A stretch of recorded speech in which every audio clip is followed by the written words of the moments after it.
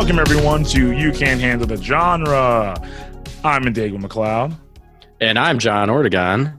And every month we pick a film genre to break down. And every week we pick a movie under that genre umbrella. And this is our second week of our month of horror.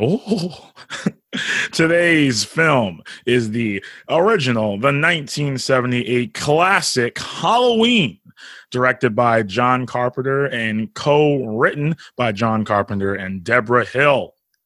Yes, it's a great film. It is starring in her first on-screen performance, Jamie Lee Curtis, and also starring the amazing Donald Pleasance as our doctor. I don't know why I did that voice. Dr. Loomis. Before we get into the film in question, we wanted to, real quick, just say not who we are, more like our relation to film real quick. So, John, what is your relation to film? Why do you love it? Who are you? Well, I've always loved film ever since I can remember. TV as well. I just watch a hell of a lot of movies, hell of a lot of TV, and I like dissecting and breaking them down. And I also grew up in that type of family, so it's just constant movies for me. Same. Yep. I think my love of film probably comes from my grandfather and my mom. And also have been a fan of film ever since. John and I both worked at a movie theater at the same time for a few years. I lasted a few years longer, sadly. Definitely did. Only reason I'm not there is because of the pandemic, but that is fine with me. We both had time to watch a lot of movies we haven't seen over these several months.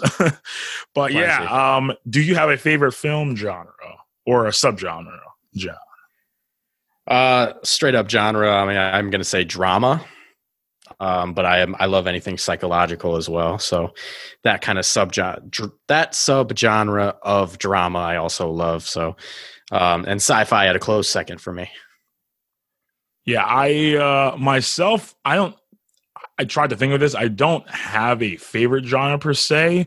I do like them kind of all equally. Like I've gotten more into foreign films like in the last several years, especially this year since I've had tons of time. So that also I'm a fan of. But I guess if I had to pick something, drama now is something I go towards a lot just because that's kind of a broad category and encompasses a lot of film. So genre wise, drama, I guess, is our combined favorite as well as our single favorites. Damn straight. So John, how did you first come to Halloween? Well, as I said before, with my family being all into movies, especially my family in Texas, quick shout out to y'all. I grew up with Halloween all the time. Every Halloween, it was always Halloween. Always the Halloween theme song composed by John Carpenter so beautifully. I was Michael Myers a lot when I was a kid for Halloween as well. So, yeah, it's just something I grew up with. Same. Yeah, I watched Halloween every year growing up. I think we established this last week. We both really didn't seem to have really a restriction on the things we could watch, which helped a lot with Halloween being definitely rated R. But yeah, I grew up watching Halloween every Halloween, but also I watched Halloween 2 a lot. So for me, watching this again, because I've seen it a lot, but I think in my mind, I combine Halloween and Halloween 2. So there are some events where I was like, okay, doesn't a kid get shot? And then I think he he blows up. And I'm like, wait. Or in a car crash. I'm like, wait a second, I think that's Halloween 2. And that's not Halloween. And I was like, okay, yes, I know exactly what happens now in this film. Halloween, only this one, not the second one, which I guess now doesn't even count in continuity, which is all over the fucking place. I mean, I love the Halloween sequels. pretty much every single one of them I find a way to enjoy. I mean, honestly, my second favorite Halloween though is Season of the Witch. I feel terrible. I've only for Halloween films, and we can, I guess, get into the franchise of it too. I've only actually seen Halloween, the original Halloween 2, and I've seen H2O, Halloween Resurrection. I saw parts of the Rob Zombie 2007 Halloween before, and I think you like that, John. I do not like that film, and I could not finish it. I tried so hard, but I just could not pick up what he was putting down. I wouldn't generally say I liked it, but okay. I did not like. It's definitely one of my least favorite Rob Zombie movies. I think I've seen 2 Rob Zombie films, and I'm not a fan of him. I think you're a bigger fan of him than I am. Well, I am not a fan at all. So definitely. Yeah, I'm definitely a bigger fan. Yeah, because I love my Rob Zombie films very, very, very much. Maybe I gotta give him another chance. It's been a while, actually. And I've seen the 2018 Halloween, directed by David Gordon Green and co-written by him and Danny McBride, which I did like. I liked it quite a bit, actually. I liked the feel of it. It did feel a lot like, which was pretty obvious that they were fans of the original Halloween. So have you seen every single one of the Halloween films? Let's see. Halloween 2, Season of the Witch. Yeah, Halloween 4. Yeah. Return of Michael Myers. Yeah. Yep, all of them. But I mean, like I said, I find a way to enjoy them all, but really the last one that I kind of enjoyed was H2O. I think it was H2O. Yeah, I remember when 2018 Halloween, which I gotta say, it's just so confusing that there are 3 movies called Halloween, and there are 2 movies called Halloween 2, and yet the third movie called Halloween is the sequel to the original Halloween. And I'm like, just call it Halloween, just call in something else. Because the next 2 that are now coming out because of the pandemic pushed them back to 2021 and then 2022 respectively are Halloween Kills and Halloween Ends. And if you just did that, why couldn't you just add a fucking word to the first one you guys released? That's the sequel. But, I'm not salty. You know what? Now that I'm thinking about it a little bit more, I don't think it was H2O because it's the one with Busta Rhymes. Oh God, yeah, it's Resurrection. So it's Resurrection, yeah. Yikes! Yeah, I remember. Yeah, I have not seen H2O in a long time. I think it was okay. I don't think I liked it obviously as much as Halloween at all. But Resurrection, I just remember. I was like, this is I don't know what we're doing here, guys. Busta Rhymes is the lead of your film, and I think who's the supermodel? Oh my God, I'm playing Tyra Banks. And I was like, Tyra Banks and him? What's happening? 2002. Hell of a I'll tell you time. what's happening. The fucking honestly one of the craziest things ever done to Michael Myers. It's a drop kick. That fucking Busta Rhymes lays on that bitch. That's a great moment. That's almost worth it being made. Because I remember when Halloween 2018 came out, I saw like a video just saying what happened in the rest of them from basically Season of the Witch till that one, because I didn't know what happened in that one, which I know I guess is the only one without Michael Myers, if I'm correct. That's like kind of almost not even. Yep. It's in continuity of the originals, I guess, but it's not like it's something almost completely different. But then Michael Myers is back, obviously, because the 4th one's called The Return of Michael Myers. So, how are you? Do you like season? Because I know a lot of people love Season of the Witch. Do you like that more than Halloween 2? Yes. Yes. Okay. Yeah. Season of the Witch is my second favorite Halloween, and obviously Halloween is the original. 1978 is my favorite.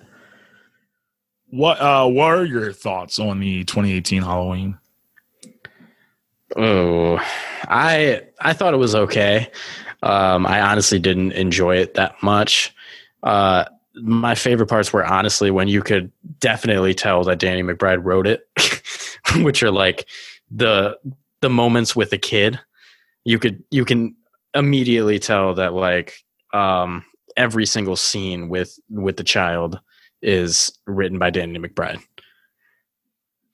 Yeah, I could definitely see his influence on the script and many parts of that movie. Yeah, it's just really like very comedical, like super comedical.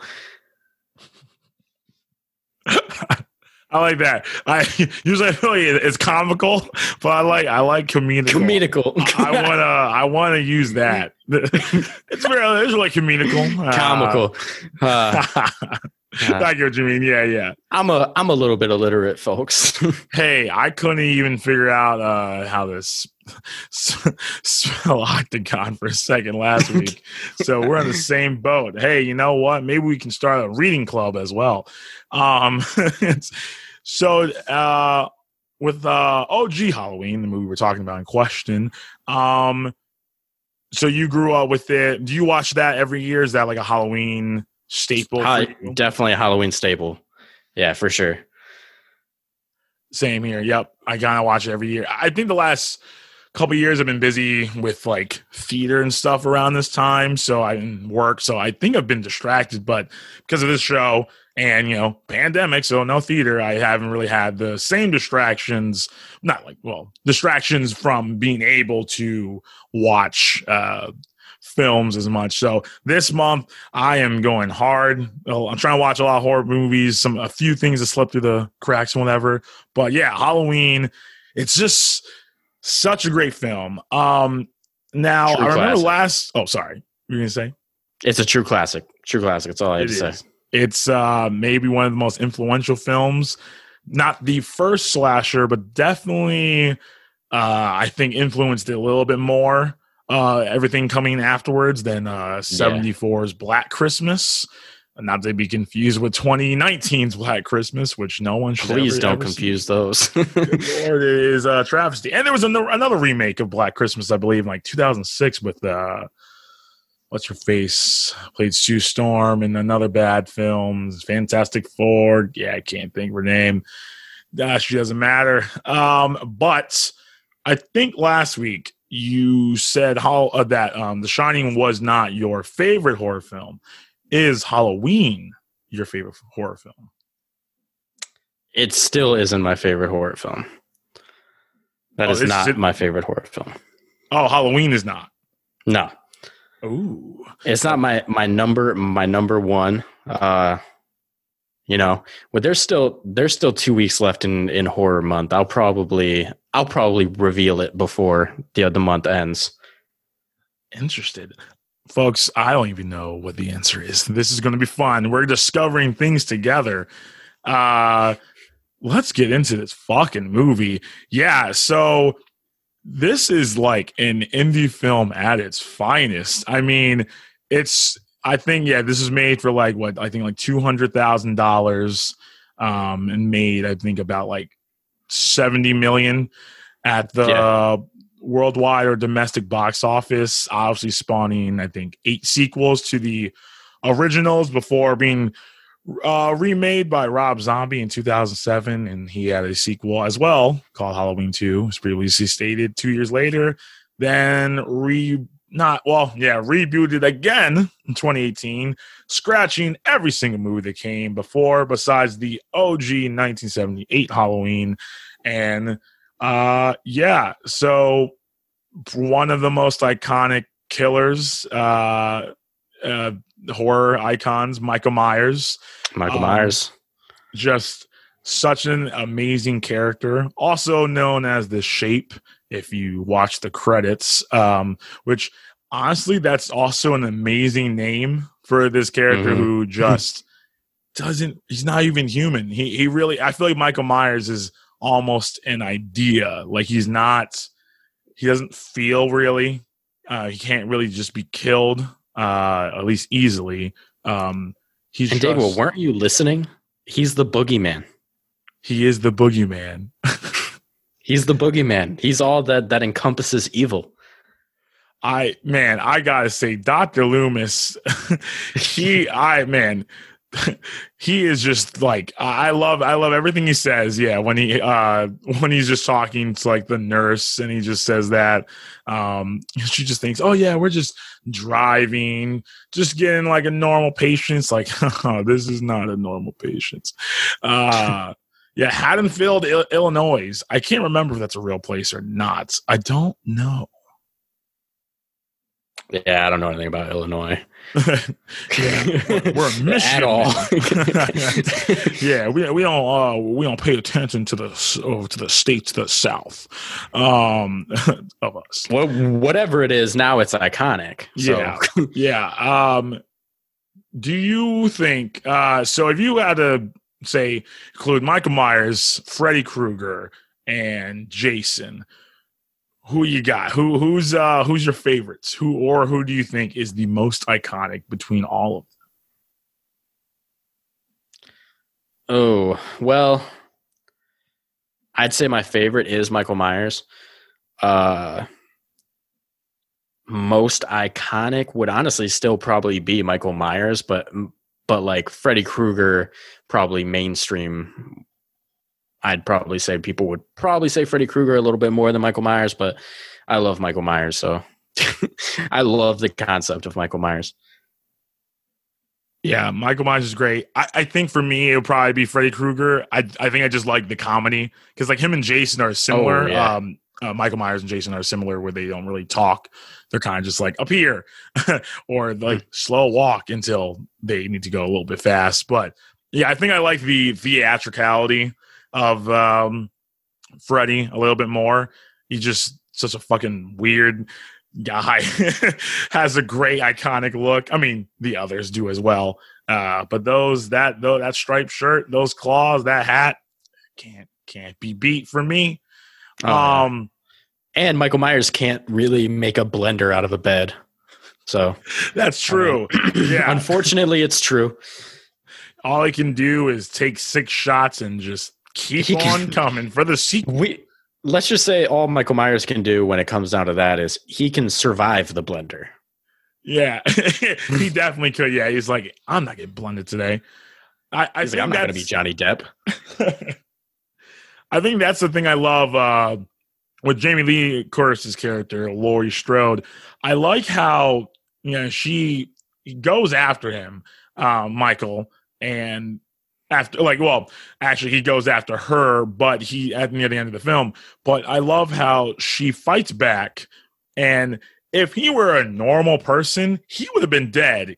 I think twice at least of the 3 times that he comes after and attacks her. So he would have been dead the very first time. Like Laurie stabbed him in the neck. Oh yeah, that was that's true. That's true. Yeah, that was the very first one. That's when you knew that no matter how much Michael got laid out in this movie, which is a lot. He gets laid out a lot in this movie.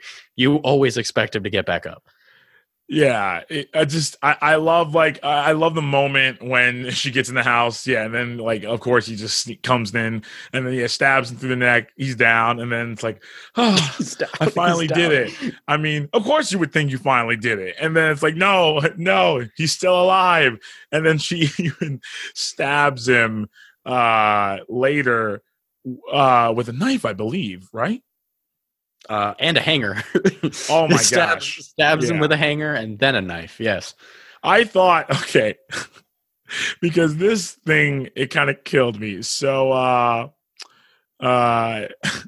so I thought at first, great plan, so you're running upstairs like, oh no, I'm upstairs. And you want to make it look like you jumped out the window or something. It's been done so many other times in movies. It's a great plan. But the thing is, she opens the terrace doors or the deck doors, I guess, and she hides in the closet, but she's making all this fucking noise.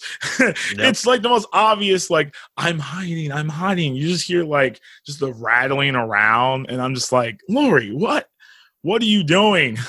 You had such a good plan, and then obviously he comes in there, she stabs him, and see, I don't know about you, but if I stab someone in the neck, and they're down, and then they just get up as if nothing happened, and you're coming after me. If I stab them in the eye, I don't think, and then I think that caused the knife to fall, and then she stabs him again.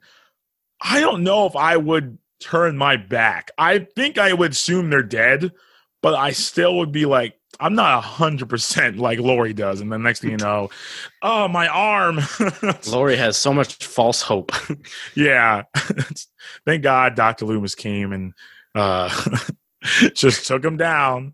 Another thing is just like The Shining, because this is made 2 years before. This also was one of the first movies to make use of Steadicam. And I think one of the things I love about the film is like the voyeurism aspect. I love the POV, especially the opening POV of just Michael stalking his sister as a 6-year-old kid. I mean, oh yeah, dude, that's iconic. Yeah, it's just so creepy. Just the camera's kind of not like shaking, but it's kind of loose, kind of moving. And I like seeing the hand get the knife and having a mask and put it on. And just the boyfriend narrowly escapes, because he probably would have killed him too, but he just does not see him. And then, he kills his sister, Judith Myers. What did you think of the last shot of that scene? So, he comes downstairs, he goes outside, his parents come home, and they're like, Michael? Takes off the mask, like, oh shit, it's just a child. And then it doesn't cut, but like it's like a 30-second, I don't know if it's like a dolly or whatever, but we pull and we keep pulling back, and none of the actors are moving. It's like a still. None of the dude. I'm so glad you brought this up, because I laugh my ass off every time I watch the beginning of this fucking movie, dude.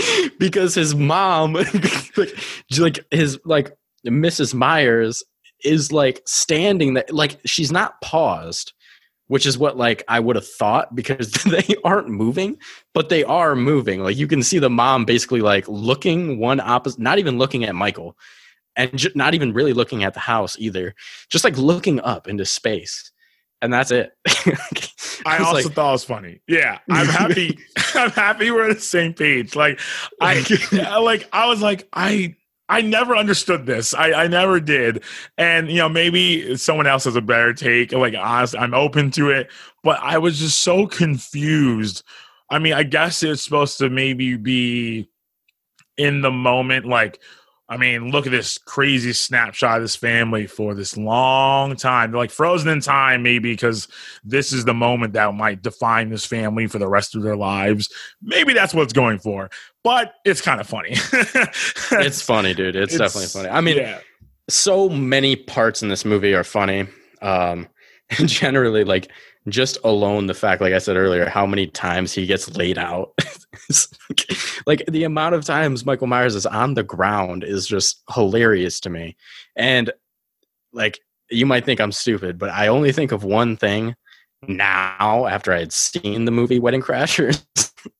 But every time I see Michael Myers now, all I can think of is when Rachel McAdams in Wedding Crashers is like, oh my God, your brother, he's down again. And then it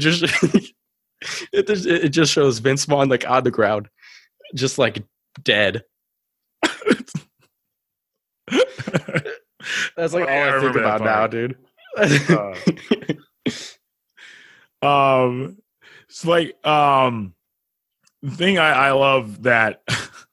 So he goes in. He's 6 years old when he kills his sister, and then he is in an institution for 15 years.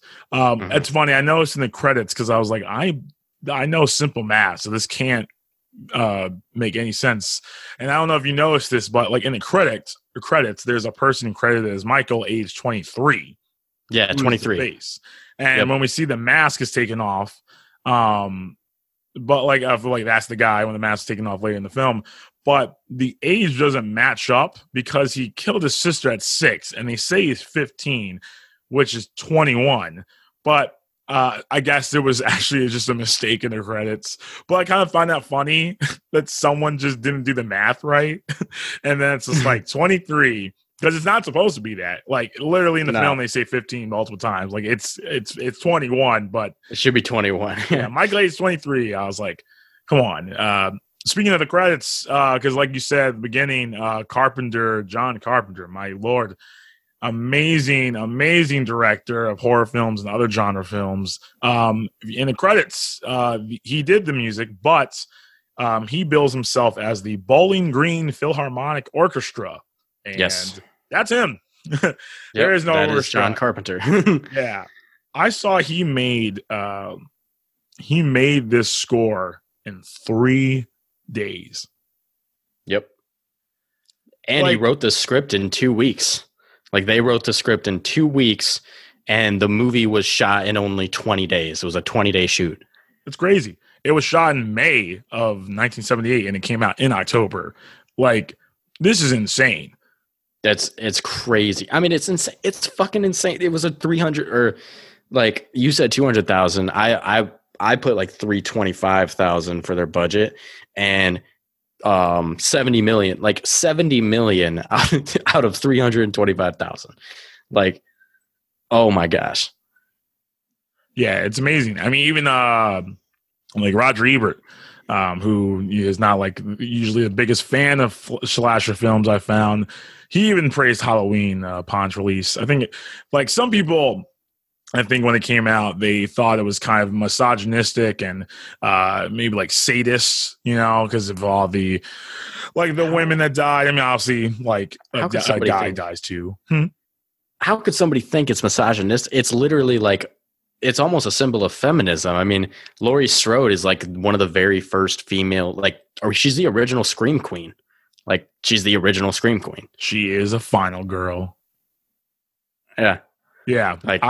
It's weird. Like, some people, even women, like who said this as well as men, also use that against it, saying like, no, that's not, no, if anything, yeah, like you're saying, like they thought it's actually feminist that, because if Michael was a man, normal, not like this weird figure, this shape, he would have been dead. Like she would have killed him. So, like I think like people like say that Dr. Loomis came in there and it's a man saving this woman, but one, he doesn't even kill him, just like she didn't kill him. So I get what they're saying. I 100% do not agree, personally at all, and it sounds like neither do you.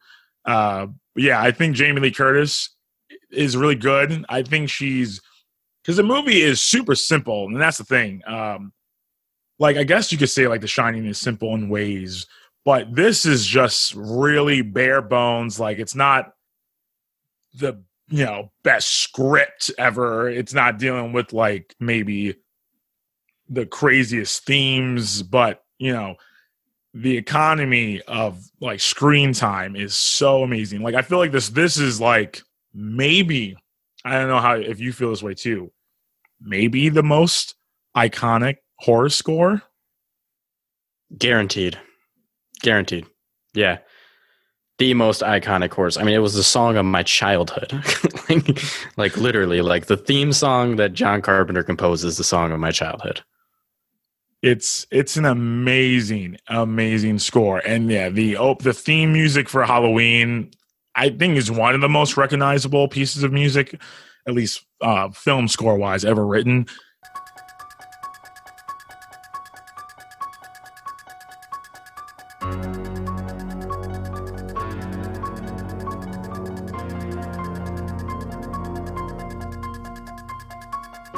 I mean, even in 2018 when that Halloween came out, I mean, the opening scene I thought of that movie was great setup. Maybe it doesn't make a lot of sense because he's holding up, the podcaster guy is holding up a mask behind Michael and he can't see because we have eyes in front of us, and that was maybe didn't make any sense. But I love just how it cuts. Just like I think he's holding up the mask and he's just like, do you feel it, Michael? Do you? And then it cuts to the Halloween score. And I had never seen Halloween at all in a theater, obviously.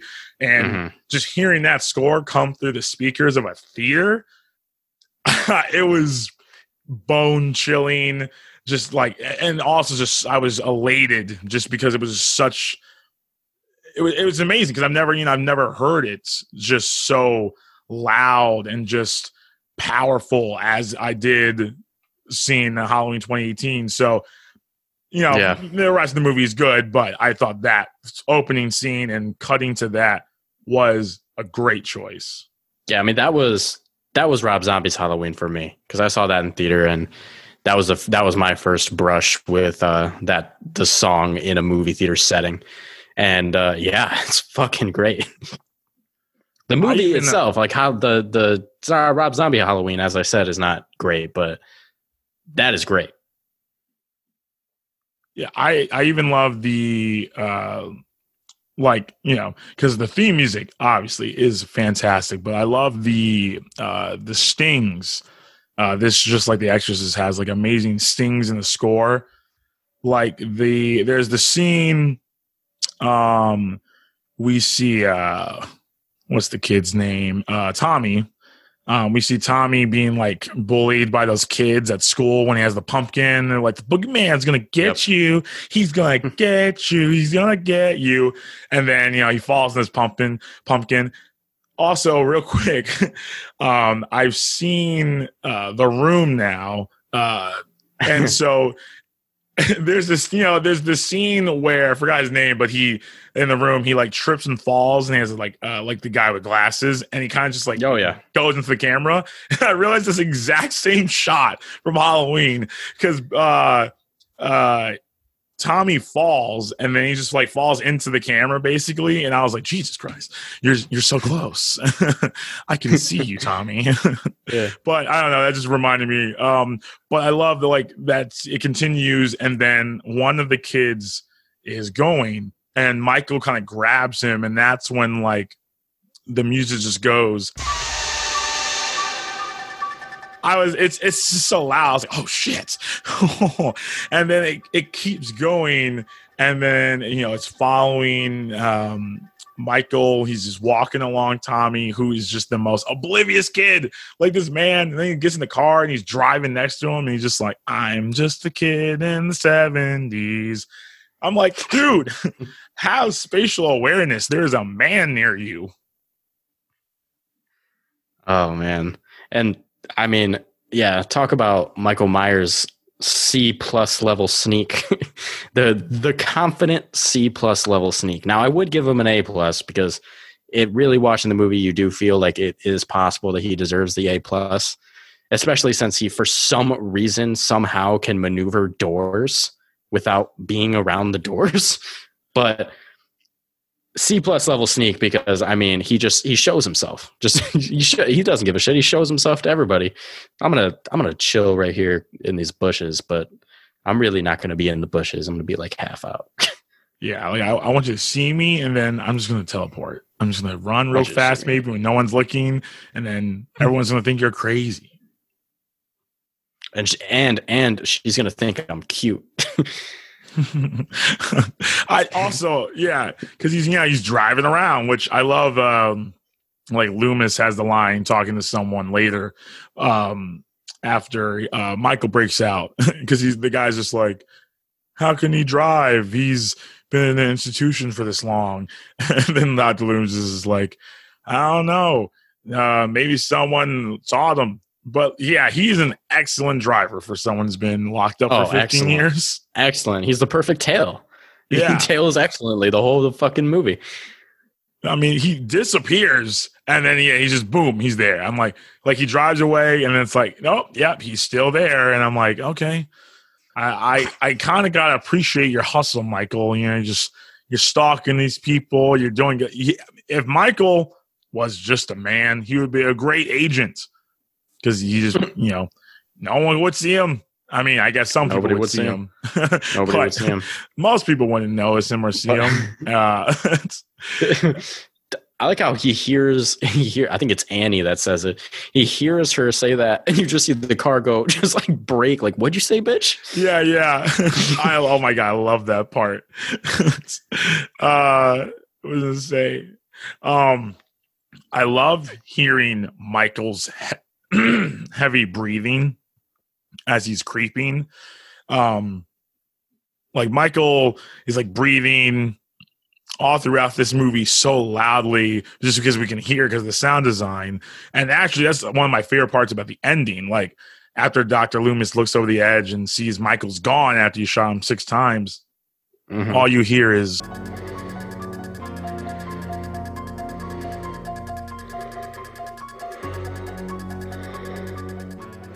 so creepy. And I was like, yeah, that's how it ends. I almost forgot.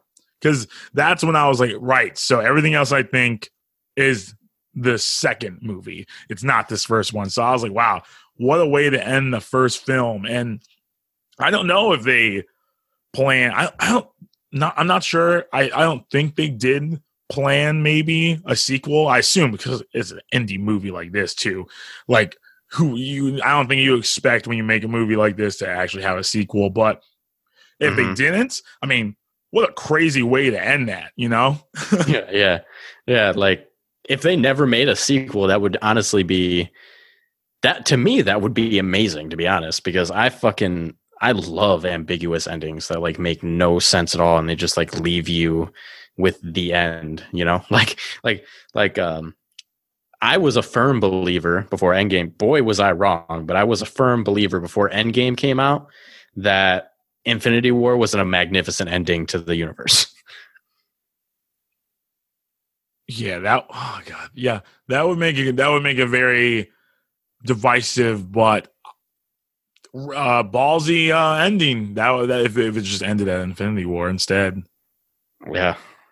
I'm a crazy person. Nobody at all sides with me on that, but I definitely do believe that after I watched Infinity War, I was like, that's it. That's great. That was perfect. That's all I need. And then Endgame came out and blew the doors down, but still.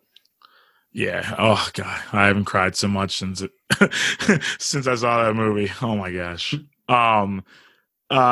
One thing I found really interesting, Carpenter being that the master that he is that he didn't have Michael kill Annie in the shed, because I feel like that is like the obvious choice, which is maybe why, because she's alone and secluded away.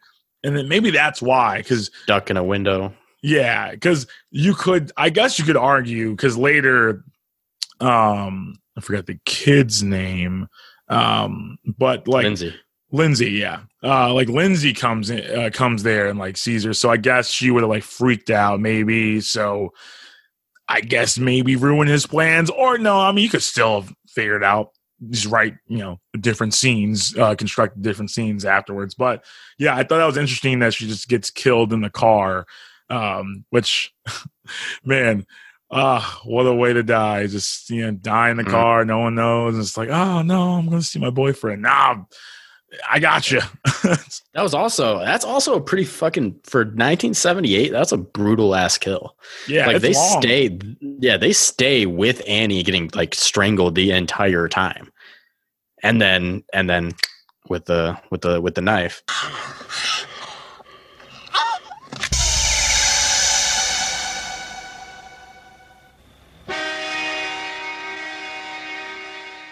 Oh god, yeah, because the horn just starts honking. She's honking the horn, and her head hits the horn. But yeah, that sound with the knife. Yeah, I think there's a sound cue there, and I was like, "Ooh, oh, Annie's gone."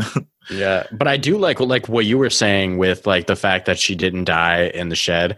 I love how like in the end, it all actually comes down to one house.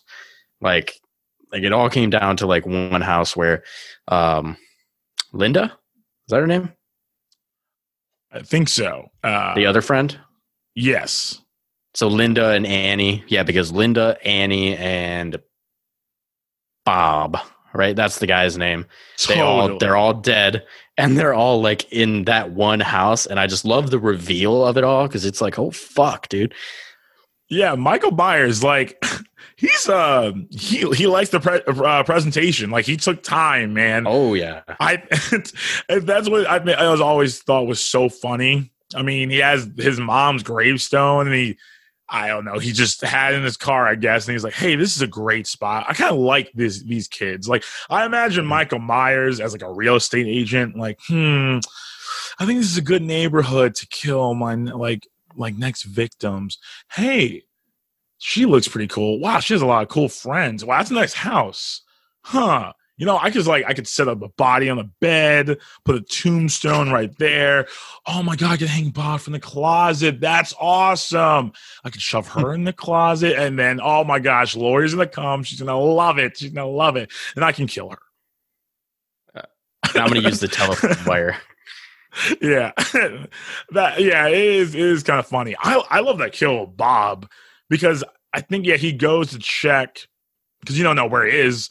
And I love, No, go. Oh, no, I like almost just like Annie because you see the like the door open to the outside, and I thought, oh, he's gonna come. You know, you think maybe he would come in through that way, or you don't know where he is then since he doesn't seem to come out that way, and then he goes to a closet or something, and he's not in there, and then he goes to the other side, and then I like how he just like pushes him to the wall with a knife and then just, lifts him up and then kills him and then does that head turn. It's so creepy. Oh, yeah. I mean, honestly, that's one of the best moments in the movie, like in terms of like his level of sneak, because that's like one of the first like real shots in the dark when Bob's walking and you just see like literally just like half of Michael's mask as he's walking and there's a little sound cue that's like signaling that he's there, and you're like, oh shit.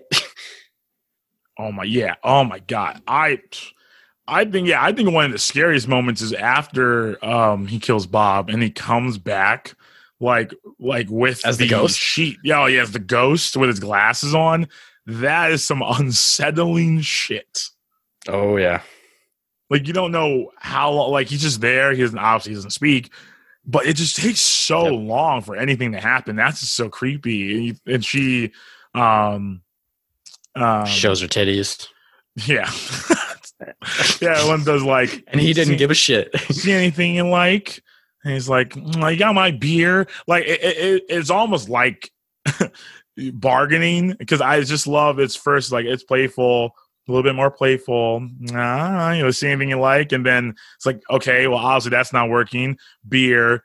Jesus, what is wrong with you? And then the phone rings and, oh, man. And that's when he gets her. Yeah, he just chokes her. And he puts the phone out to his face. Now that was also really creepy.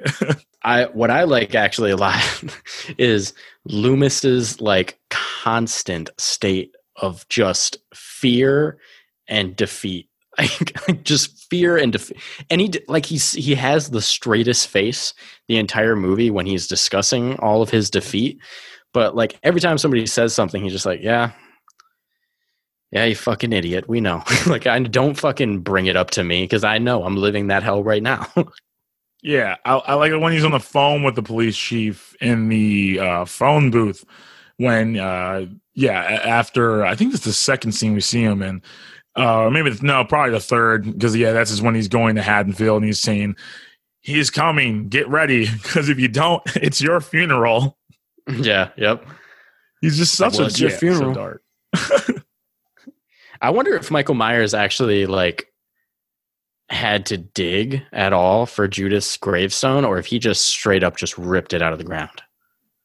Yeah, we never, at least in this film, get a true sense of his strength. I mean, obviously he's strong enough to like take a man by the throat and lift him up. Bob was pretty skinny. Bob was pretty fucking skinny though. That's true. He was skinny. True. If he ate a little bit more meat, maybe he would have survived. Yeah, and then his other victims are just chicks in the first one. It's true. Oh, gosh. Yeah. I don't know. Yeah. I mean, obviously he can't really die, but yeah, I don't know. We don't know his true strength. We don't know how he actually escaped the asylum that time. Mm-hmm. We don't know. And I love the sound cue in that scene too. Oh yeah, me too. Oh god, that's so good. Yeah, I love just the setup too. You're in the rain in the car, and then it's like, oh shoot, all the prisoners are gone. I mean, they're just out in the rain. It's like, what's going on here? And then as Loomis is like at the front gate, he just climbs on the car, and then he palms the glass, which I was like, damn, that's when I knew. Oh yeah, he's not a normal man. No, he is not. That is definitely not true. I love the effects for that for the hand on the window. Yeah, it's kind of like cuts to like a I don't know, like a medium shot, and she like you see her face, just like and hand, and then she runs and he takes the car, and I was like, wait, he can drive? Oh, all right. Yeah, she's like, well, he's barely going to be able to stand up in front of the judge. And Loomis is like, that's the point. I love we hope. Yeah, it really is one of the great setups to a character. I mean, honestly, we saw him in the opening scene. We don't know anything about him. It's just like this kid. It's like, whoa, it's like a 6-year-old murdering his sister. I mean, why? What's the motivation? And then next thing you know, where in the present day, there is no motivation. He's just darkness. He's hell. He's the boogeyman. There is no explanation. And, of course, it just sounds like, oh, come on. You're crazy. Like, there's nothing. There's no boogeyman. There has to be some explanation. And then you see, no, he's just the shape. The shape. And the shape. Shout out to Beth Rogers for wardrobe, too. Oh, yeah. I also saw that they had to, because really small film, a lot of them have their own clothes as well. Yeah, they bought their own wardrobe. Yeah. Apparently Jamie Lee went to like J.C. Penney and spent like $300, and that was her wardrobe. Which is funny. She only has like 2 clothes or 2 outfits. Yeah, which is always funny. Yeah, it's on the because it's all on Halloween day. And I love when they talk about the dance. I mean, knowing that you've seen the film, like they're talking about the dance tomorrow. And it's like, yeah, only one of you is going to make it out alive. All your friends are dead. I think that's a song. Well, I bet Paul is super fucking happy that he didn't hang out with fucking Annie that night. Now, isn't Paul? I'm trying to remember. Is he the one who works at the hospital in the second film? Geez, I don't know. It's been a minute since I've seen Halloween 2. Because I just don't. Yeah, I don't remember. I just don't remember what his name is. So I remember she's like sweet, or he's sweet on her, and then he dies. And I was like, then he dies. Because I was thinking the whole time, I'm like, is this Paul? Like, I don't remember, but maybe. I'm not exactly sure. One thing that I do want to discuss, though, is the original Scream Queen, Jamie Lee Curtis and Laurie Strode. Her character in general is just fucking incredible. Like, she's such a badass, even though she's screaming at like literally every single possible thing that is happening around her, even if it isn't Michael. But she keeps her composure until she's in a closet. But even then, she's still badass, and she stabs Mike. She drops Mike twice. It's more than even Loomis. That's true. Yeah, he just shoots and lets him go the first time. Yeah, I don't think I like Laurie Strode, and I like as a character too, and I love Jamie Lee Curtis's performance. Like, it's really like low key and reserved until the screaming starts. I think she has a lot of like nervous looks, obviously, because she sees him, and when she's on the phone, she's scared. And I think she really does those small moments. But yeah, I don't know if I think she's as badass, maybe, but maybe she is, because she doesn't like fumble. I think she falls down the stairs, but that's because like she was surprised by a fucking killer after her friends. So, or like she discovers her friend's dead. So, you know what? I reverse my opinion. You're right. She is a badass. Because, I mean, yeah, maybe she should realize not to make so much noise in a closet, because that was the downfall. Well, but hey, that's what I said. She kept her composure until she got in the closet. But even then, she redeemed herself because she stabbed the motherfucker with a hanger. And who the fuck thinks of that? You know? That's true. Honestly, I think I probably just would have taken it. I don't know. I don't know what I would think. I'm like, oh, why a hanger? No, I just like, I would just be screaming. I probably would try to kick him, I guess. Yeah, that's about all I can think of. I mean, it works pretty well for Busta Rhymes. So that's true. Michael, he can be defeated by kicks. I mean, dude, fucking, he laid out Michael with that kick. It got him. I mean, he died directly after that, but it was still like, for the time being, for the moment, it was great. Now, one of the questions I had, so, oh, man, it makes me laugh every time. So this is after she leaves the house, all her friends are dead, and she just got stabbed, and she runs. And so, look, now, if you hear someone scream for help on Halloween night, do you help them or not? Because Lori goes to that house at the level that Lori was, and because they turn on the lights and they look at her through the blinds. They close the blinds and they turn the lights off. I mean, what a savage move! She's like yelling, and they see her, so it's not like just like shut up, crazy kid. It's literally like you see her, man. Help me! Are you listening?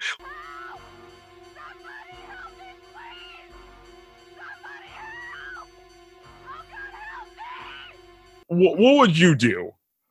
I mean, I would help Lori. I would have helped Lori. I mean, she was clearly in distress and yelling like fucking crazy. But nah. The people in the house they decided to be like that one meme of that like monkey. Like, I don't even know what the fuck it is, but it's just like the dude just like looking like, oh shit, what's going on over there? Yeah, they were not helpful. I mean, because that's the thing in horror movies a lot. It's like, just go to someone else's house, go to a house, and it's just, she tries. Yeah. But I mean, I would have kept running down the street, to be honest. I mean, there's children. Lindsay and Tommy run out and they're like fucking screaming and shit. Nobody does anything about that. Well, I guess we don't know. We don't know exactly what happens. I mean, they were screaming pretty loud, and I like how Loomis doesn't even give a shit about them. He's just like, oh, they're screaming because from that house. That means Michael's there. Fuck those kids. Like, yeah, I always thought that was funny how he's just like looking like, screaming kids. Wait, oh, I know what's in there. Maybe he thinks Michael's gonna come out, so he's like, okay, I'll stop him there, and so yeah, no, those kids are fine. Hey, they're alive at least. Because do you think that you would have just kept running down the street? Would you have went back for the kids? Like, what do you think you would have done if I was in Lori's house? If I was in Lori's point of view? Yeah.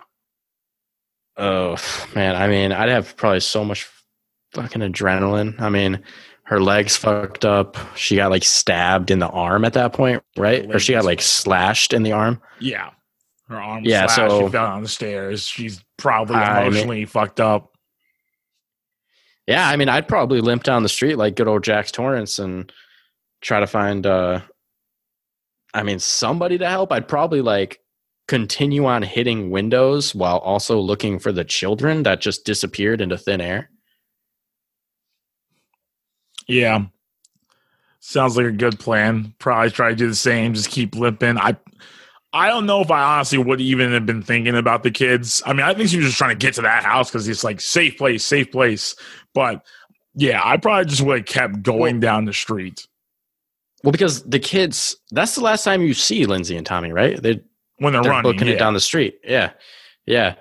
So, I mean, I don't know. Lori seemed like she was a pretty kick-ass babysitter, so I think that she would have gone for it.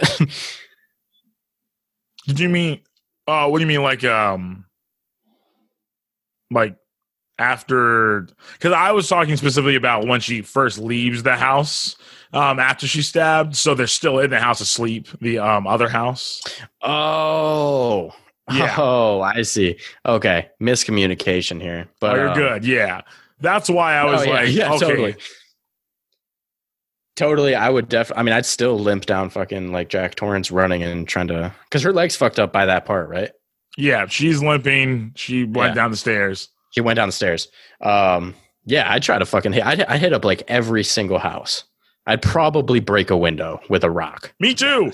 Don't stop.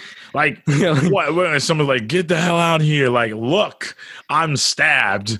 Even if they don't see Michael, be like, look, it's real blood. Like, I call the police. Call the police. Do it. She took it into her own hand. That was when she was like, when they looked directly at her and turned off the light, she was like, I guess I'm on my own now. Yeah. That is a cold move. And I kind of laughed. I was like, damn, savages. I also love Dr. Loomis's monologue to the chief at the Myers house. Because I think that's when he's like, hey, like, what's actually, like, tell me about what's actually going on with this guy. I met him 15 years ago. I was told there was nothing left. No reason, no conscience, no understanding, and even the most rudimentary sense of life or death, of good or evil, right or wrong. I met this 6-year-old child with this blank, pale, emotionless face and the blackest eyes, the devil's eyes. I spent 8 years trying to reach him, and then another 7 trying to keep him locked up, because I realized that what was living behind that boy's eyes was purely and simply evil. It's an amazingly delivered monologue. Honestly, it kind of reminded me of even like him. I feel like Donald Pleasance in this movie reminded me of Alec Guinness in A New Hope. Like getting just this amazing actor in this small movie that could honestly be terrible, but turns out great. Just to bring some like real class, even though he has less scenes, I guess he had way less scenes in this movie than I thought, or less speaking lines. But it's because every line he says is like iconic. Yeah, like as a matter of fact, it was. Like I said, I really did have the 2 movies, Halloween, the original Halloween 2, just mixed in my mind. I thought, there are more scenes, right? Even though I've seen this before. I'm like, no, that is all. That's it. I love them, but those were it. And John Carpenter, because I went back and forth. This also is not my favorite. Well, obviously, because I said The Shining was, but I don't know if this is my second or not. I don't think so. I do love The Thing, also directed by Carpenter in '82. I think they came out. Yeah, they came out in like the summer of '82, which was like the E.T. I think E.T. Oh, was E.T. Maybe. I think it was like, E.T., The Thing, Star Trek II, Wrath of Khan, and another movie all came out within like a month and a half, which is like the greatest month of film ever. I mean, I can't imagine being our age like then watching like, oh my god, look at all these great movies. But all like because The Thing is a remake, obviously, of The Thing from Another World from I think the 50s, possibly the 60s, and I think Carpenter also does a great job there. But I mean, that's a completely different movie. That's more horror, sci-fi, and that has like body horror and stuff, but I think I like that actually a little bit more. I've grown to like that and rewatch that like a couple times a year actually. But yeah, Carpenter, I don't think he makes movies as much. He's alive, but like many filmmakers, obviously when they get a little older, they slow down. But are you a big? He had his. Am I a big John Carpenter fan? Yeah. Yes. Oh yeah. Love John Carpenter. Love John Carpenter. They Live is top notch. Almost on the level of Halloween for me. It's my second favorite John Carpenter. Oh wow. Okay. I just saw that myself for the first time this year. It was. Oh really? Yeah, it was strange. I didn't know what it was about at all. I just know the line. I came here to do 2 things, and I knew there was a fight between him, Rodney. Was it like Rodney Piper? Rowdy Piper. Yeah. Rowdy Piper. And Keith David. I didn't know what the context was. I just seen it for like 5 seconds. I knew it was like a long fight. I didn't know it was that long in the movie, but I liked it. But I was just like, oh shit, they're beating the shit out of each other, dude. Yeah, man. I mean, and the big troubles. Those are fucking great, and the escapes. Yeah, I grew up on. I grew up on Halloween, The Thing, Big Trouble in Little China. I think those were. I mean, I've seen. I saw The Fog once. Really liked it as a kid. I haven't seen actually a lot of the other ones. Like I haven't seen Christine, which I think also is another Stephen King adaptation. I haven't seen. I think I saw the beginning of Escape from New York, but I was kind of bored. But I would give it another shot because I do love another shot. Okay, because I do love Kurt Russell. I obviously love John Carpenter. Mm-hmm. I have a question for you though about this film. Yeah. So there is a scene right when Bob and Linda get to Annie's house. I think it's Annie's house. And it's Annie's it's the baby or the one she's babysitting. Lindsay's house. Lindsay's house. Yep. Lindsay's house. They're like in the van and Linda's like giving instructions on what they're gonna do and how it's gonna work so they can get upstairs and fucking shit, you know? But then Bob says something very weird. I don't know if I heard it wrong and I rewinded it a bunch of times. I never noticed this, but like she's like, all right, so we're going to go upstairs, we're going to do this and this and this. And Bob was like, okay, so we're going to take your clothes off and then we're going to take Lindsay's clothes off. And I was like, wait, hold up. What? I think you're right. I think like, you say that. You're like, what did you just say, Bob? You pep on Bob. Did that come out of your mouth, bro? Is this a young Jeffrey Epstein in this role? I don't know. The last thing I want to touch on though, before we do end this episode, is Dean Cundey, the cinematographer, and his use of widescreen space is fucking incredible in this movie. Yeah. Even outside, when he's like, they're walking around, it's like an incredible use of space. And real quick, I don't know. It's been a while since I was a child, but I don't know what time that you went trick-or-treating. But every time I watch this movie, I'm like, okay, school just ended and these kids are already trick-or-treating and it's super daytime and it's Illinois. So kind of confused every time I watch this. Like, isn't it like nighttime when people trick-or-treat? But I guess I could be wrong. I don't know. I mean, maybe it was different in 78. But yeah, like, I mean, I figured that when I was trick or treating, it was like 6:30 or something, wasn't it? Like 6:30, I went out. Isn't it like almost dusk at this time of year though? That's why I was like, I don't know. I mean, it's a small thing because I know they filmed this in like California. So yeah, but I was just like, this feels weird. Like I guess high school gets out after elementary school, so. But no, not in this world, because you see Laurie and it's early in the morning. You see Laurie going to school, I think, at the same time as Tommy, which is weird, I think. Or maybe not. Nah. Well, in the morning, they do go to school at the same time. They walk. Yeah. Tommy meets Laurie running towards her on the street.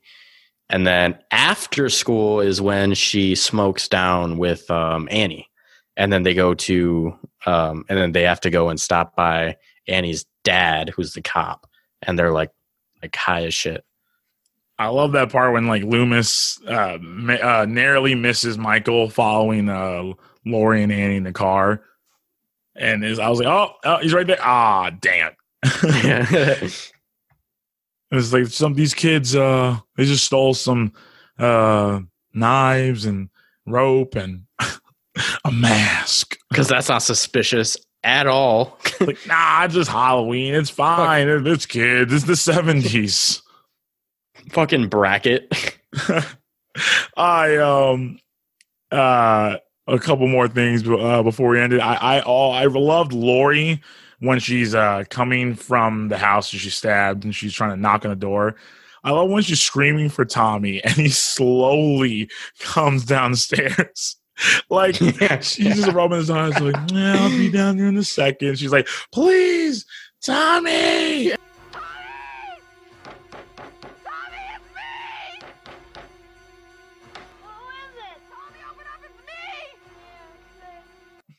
Hold up, bitch. Hold up. Yeah, just like, if you don't open this fucking door, I swear to God, Tommy. And Michael emerging from the shadows as Lori discovers her friends are dead is also just a terrifying thing. Because it's just, oh, my friends are dead. And then just slowly creeps. I was like, oh, fuck. And also, I totally forgot to mention it, but I remember that Lindsay gave like no fucks at all. Like Lindsay is at all times chill as fuck. Until she's like she starts screaming at some point. But when Tommy gives off like an unbelievable like reaction to the fact that he just saw Michael Myers outside and he's like, it's the boogeyman, he's here, it's the boogeyman. Like Lori's like, yo, like, what are you talking about? That's not real, da. And Lindsay is just like straight up like, yo, I believe you, that boogeyman's outside, just chill out until something happens. Let's sit down, let's watch this sci-fi show, man.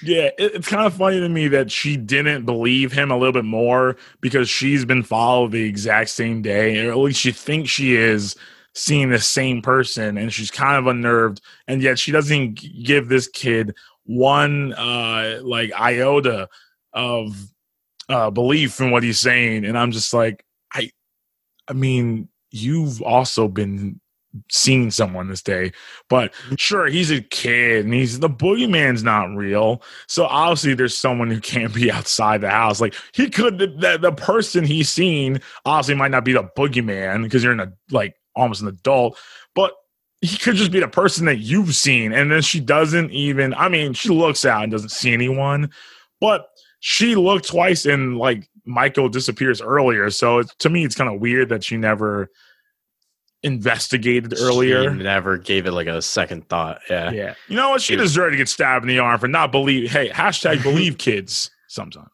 Hashtag believe. Do you have any final thoughts on Halloween?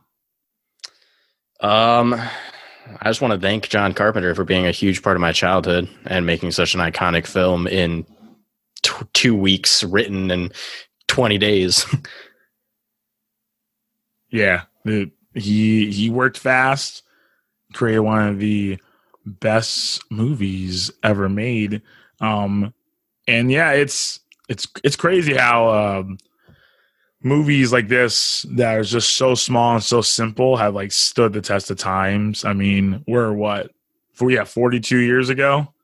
I mean, still good. I mean, some things are a little, I mean, it was, made for cheap. So it's a couple things are a little dated maybe, or just like little acting choices maybe we're like, but like, it's still great. You still feel terrified.